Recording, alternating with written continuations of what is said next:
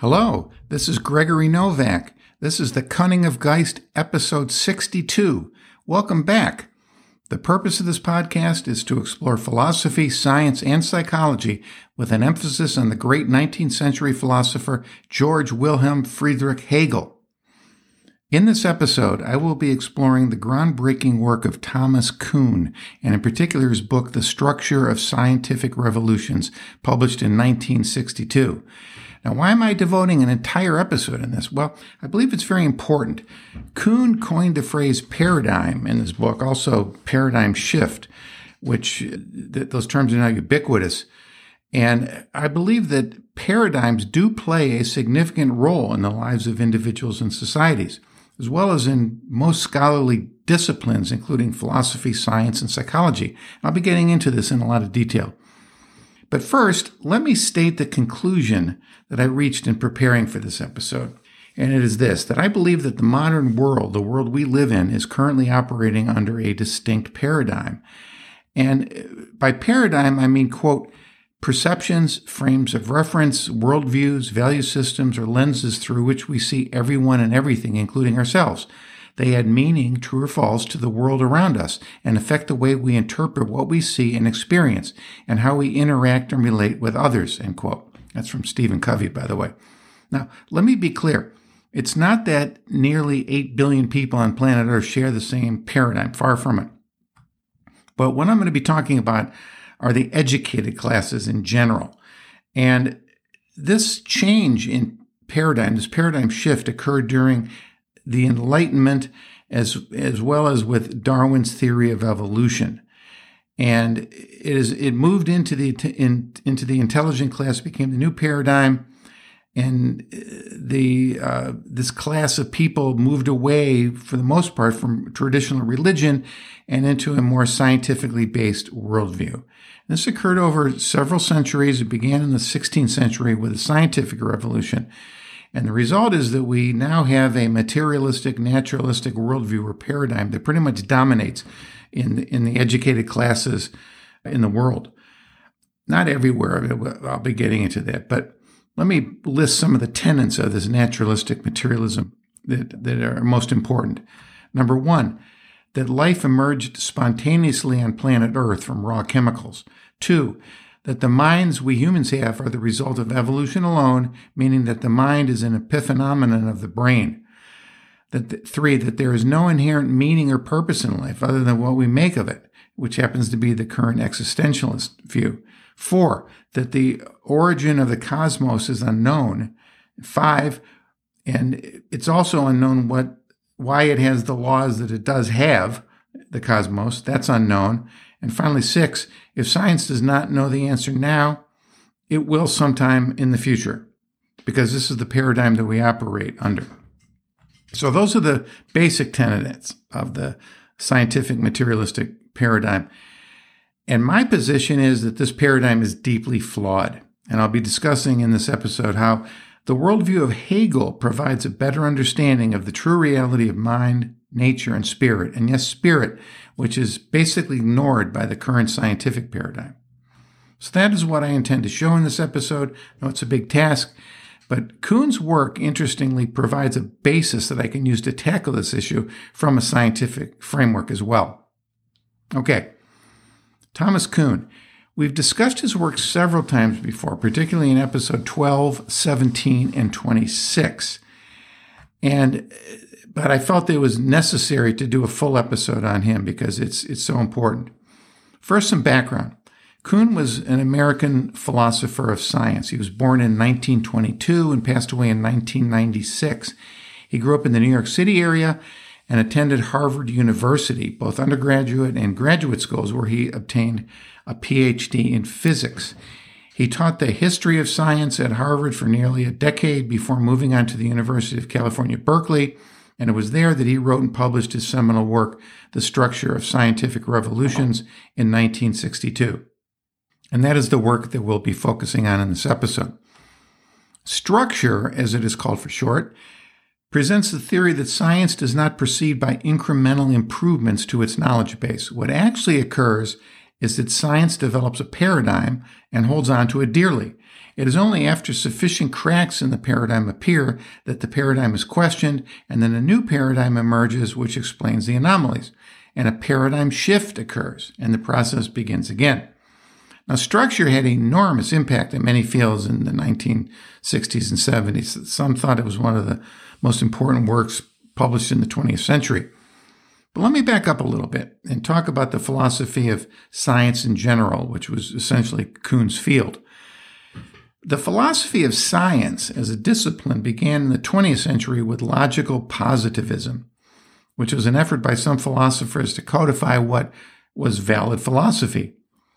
There are many people that contributed to the logical positivism movement, but essentially its belief was in verificationism, which means that a statement is fundamentally true only if some finite observation backs it up. Therefore, metaphysics would be rendered meaningless, as would Hegel's philosophy. I remember a good friend of mine years ago telling me that metaphysics was a joke. So this belief of verificationism persists. And I'll be contending later on that this logical positivism view still prevails today, not just by my friend, but among the educated classes in general as the dominant paradigm today, even though it has now been fully discredited, as I will show. American philosopher Charles Peirce, whom we've discussed here often, particularly in episode 52, was one of the first philosophers to question this verificationist attitude. He rightly pointed out that it is very tough to differentiate the pure immediate sense from the observer's interpretation of it. His whole semiotic philosophy is based on that. It is a threefold system that there is one, an object, two, the sense or perception of that object, and three, the interpretation of it, of that sense or perception by an interpretant. So it is not just a perception that counts, but our interpretation of this perception that counts. This throws a monkey wrench into the logical positivist claim that all philosophy must be backed up by physical experience. If the physical experience is subject to interpretation, then you're back to philosophy, and you've really gotten nowhere. And this reminds me of Hegel's important notion that everything is both immediate and mediated, everything. Another critic of logical positivism was the 20th century philosopher Karl Popper. Popper believed that the problem with induction dealt a death blow to verificationism. This follows from David Hume's original criticism that when we observe something occurring, we cannot automatically assume it will repeat. That is an assumption. And just because my neighbor walks her dog every morning at 7 a.m. does not mean this will go on forever. And a famous philosophical story, just because Immanuel Kant took his afternoon walk at exactly the same time each day does not mean that it will go on forever. But this applies to the laws of science as well, not just walking your dog or taking a walk. Just because the sun rises this morning, I assume it will tomorrow, but that's an assumption. It's a good assumption, but it's an assumption nonetheless. And we cannot use an assumption to verify absolutely some law or prediction. It becomes circular reasoning. Say I flip a coin 100 times, and each time it comes up heads. I will assume that the next time it will come up heads. If science has 100 confirmations of an event, it would deem it scientifically proven. It scientifically proves many things with a far smaller sample size than 100. But assuming that the 101st throw would be heads is an assumption, not an absolute fact known in advance. Remember, it is theoretically possible for a coin toss to show heads 1,000 times in a row or more. It's theoretically possible, and then eventually come up tails. Popper developed his own theory of how he felt science should operate. It's called the concept of falsification, which is this. Unless there's a way to disprove a hypothesis or theory, then it cannot be considered science. For example, the law of gravity could potentially be falsified. A person could levitate, for example. Other than magicians, anyone could conceivably falsify the theory of gravity through an example. But it's when you get into gray areas that it becomes clear. For example, ESP, extrasensory perception. In order to be a valid scientific theory, it would have to be conceivable, because one cannot get their hands around ESP, since it involves spooky action at a distance, which is a term Einstein used once to describe quantum physics. It's tough to prove that ESP doesn't exist when you're not even sure what it means to exist in the first place. So as of now, it is not a valid scientific theory. That is why today many do not consider psychology or sociology a science.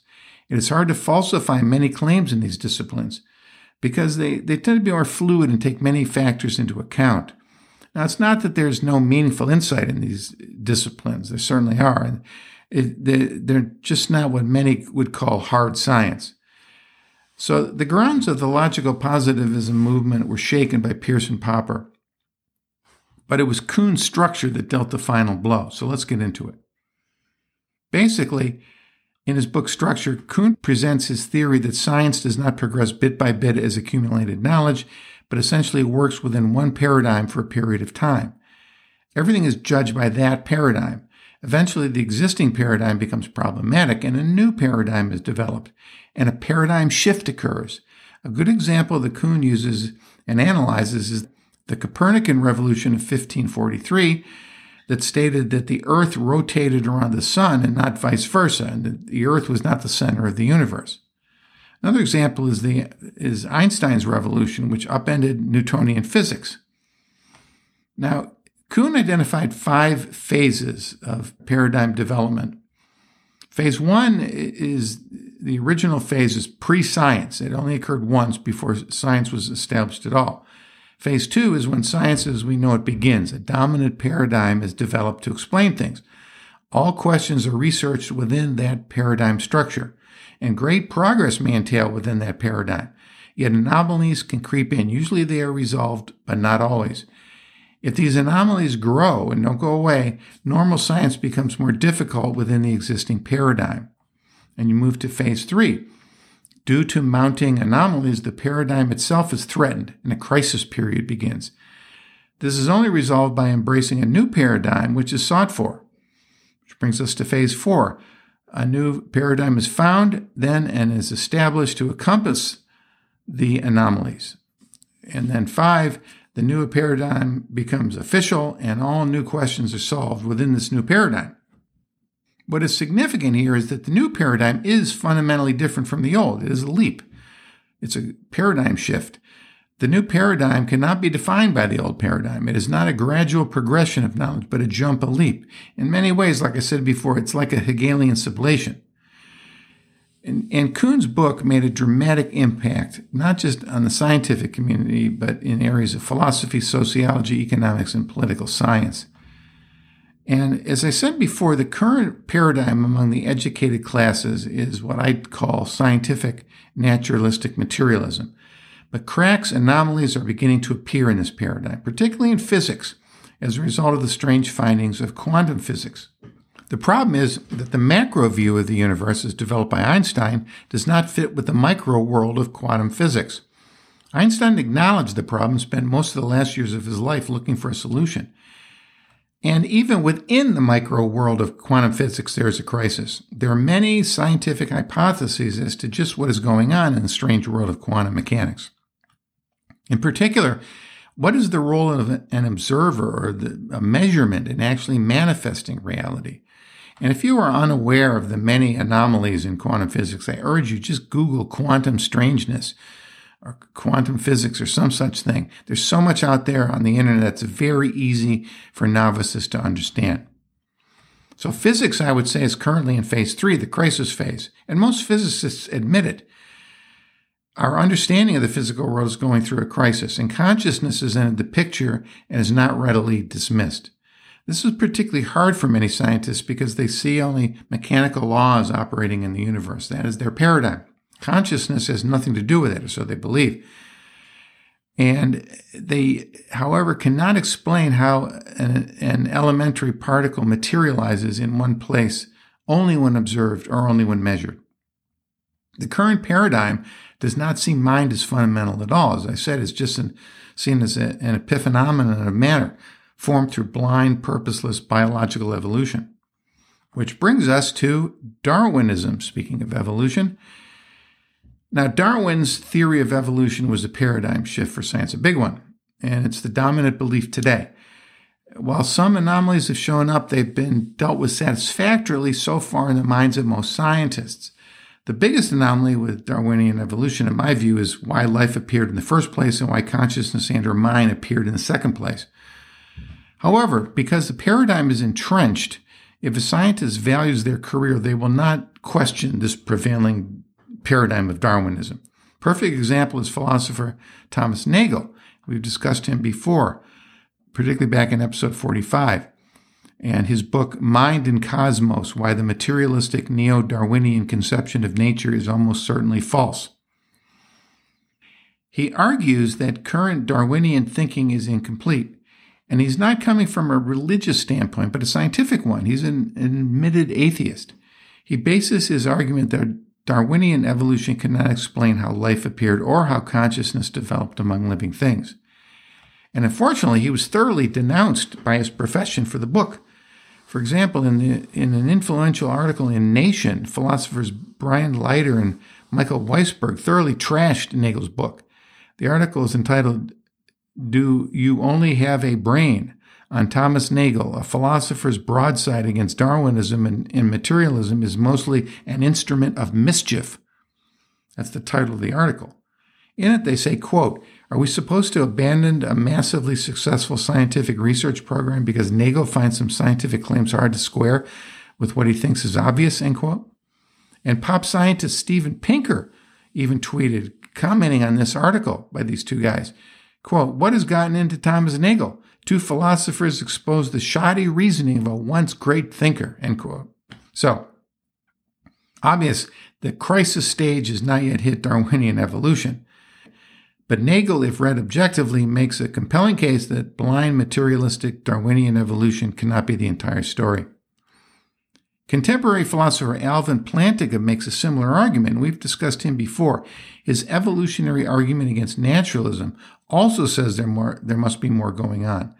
We know that evolution is driven by the 4 F's: feeding, fighting, fleeing, and reproducing.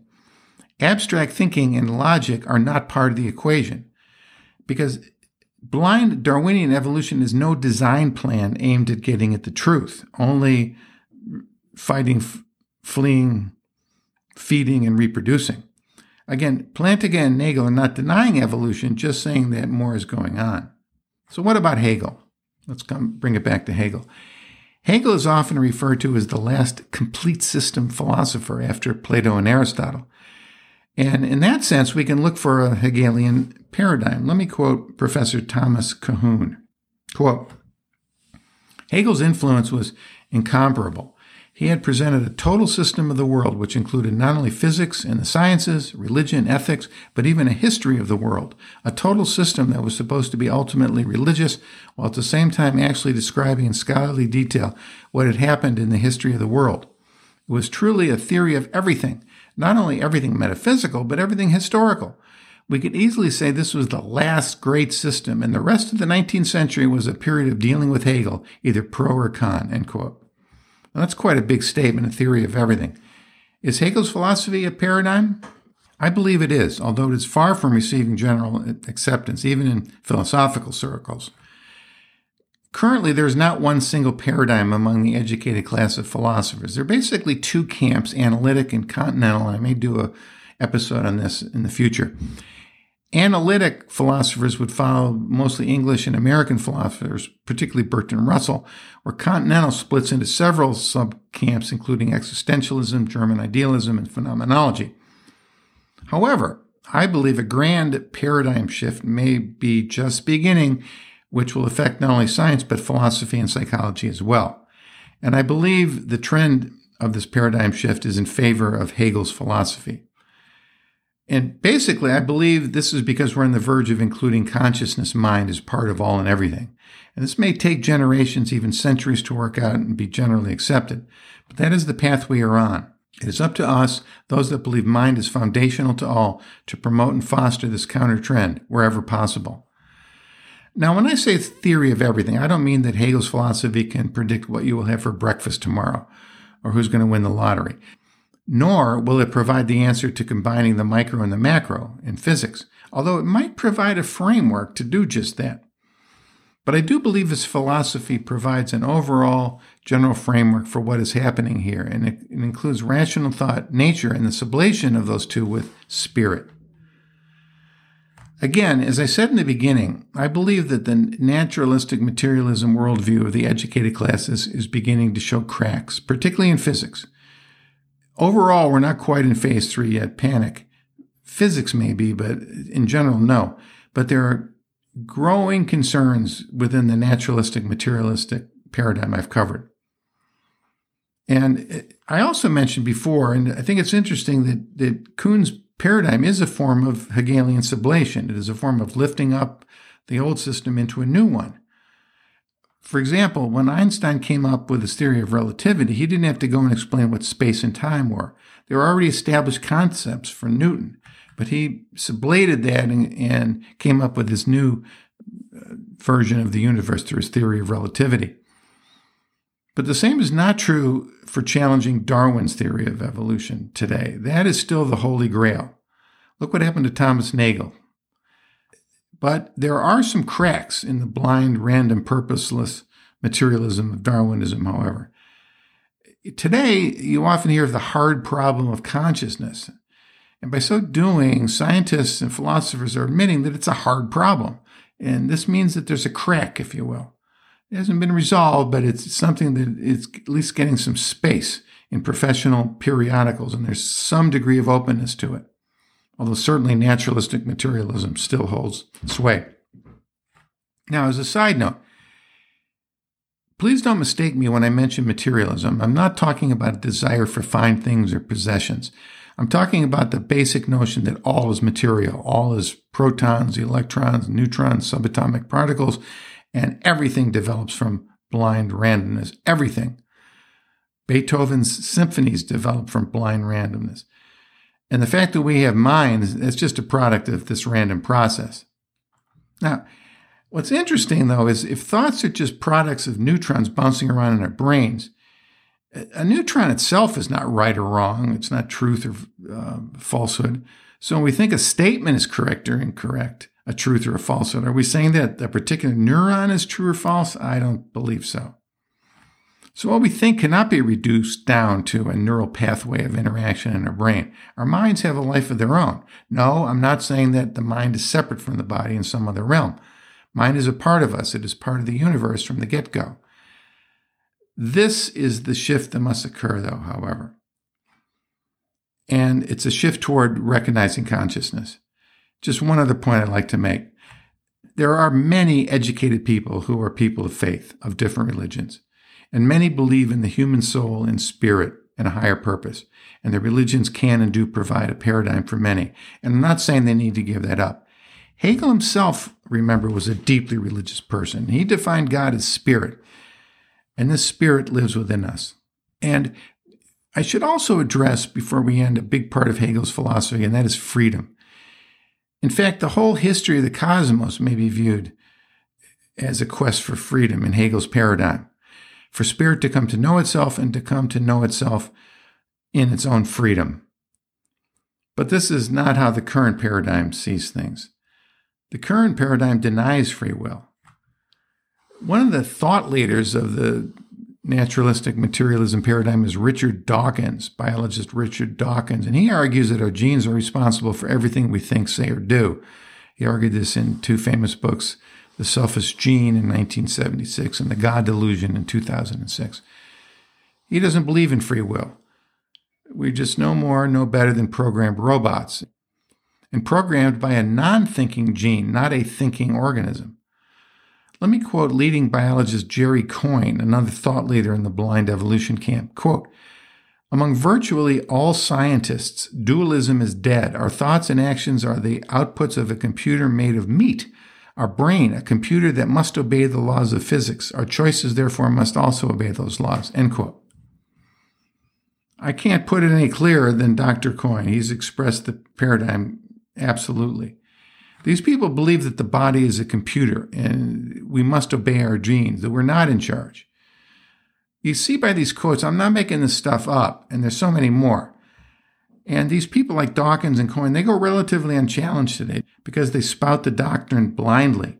This is the current naturalistic materialism paradigm, and this is the current situation we are in. So, the title of this episode is What's Your Paradigm? And I ask all of you to consider this. Do you believe that life has a purpose? Do you believe you have some freedom of choice? Do you believe there's a purpose to the cosmos beyond your own goals and aspirations? Do you have a philosophy of life? I believe Hegel's philosophy provides answers to these questions and provides direction for one's life. Well, that's a wrap for this episode. Thank you so much for listening once again. Please remember to tell your like-minded friends about the Cunning of Geist podcast. Help spread the word. Share links to this podcast on your social media. And remember, you can follow the podcast Facebook page at Cunning of Geist, where I post commentary in between episodes and engage in good discussion with many listeners there. You can also follow me at Twitter at Cunning of Geist. References will be provided shortly on the podcast Facebook page, and I will be eventually posting a transcript of this episode there. Thanks again for your support. This is Gregory Novak. This is the Cunning of Geist. See you next time.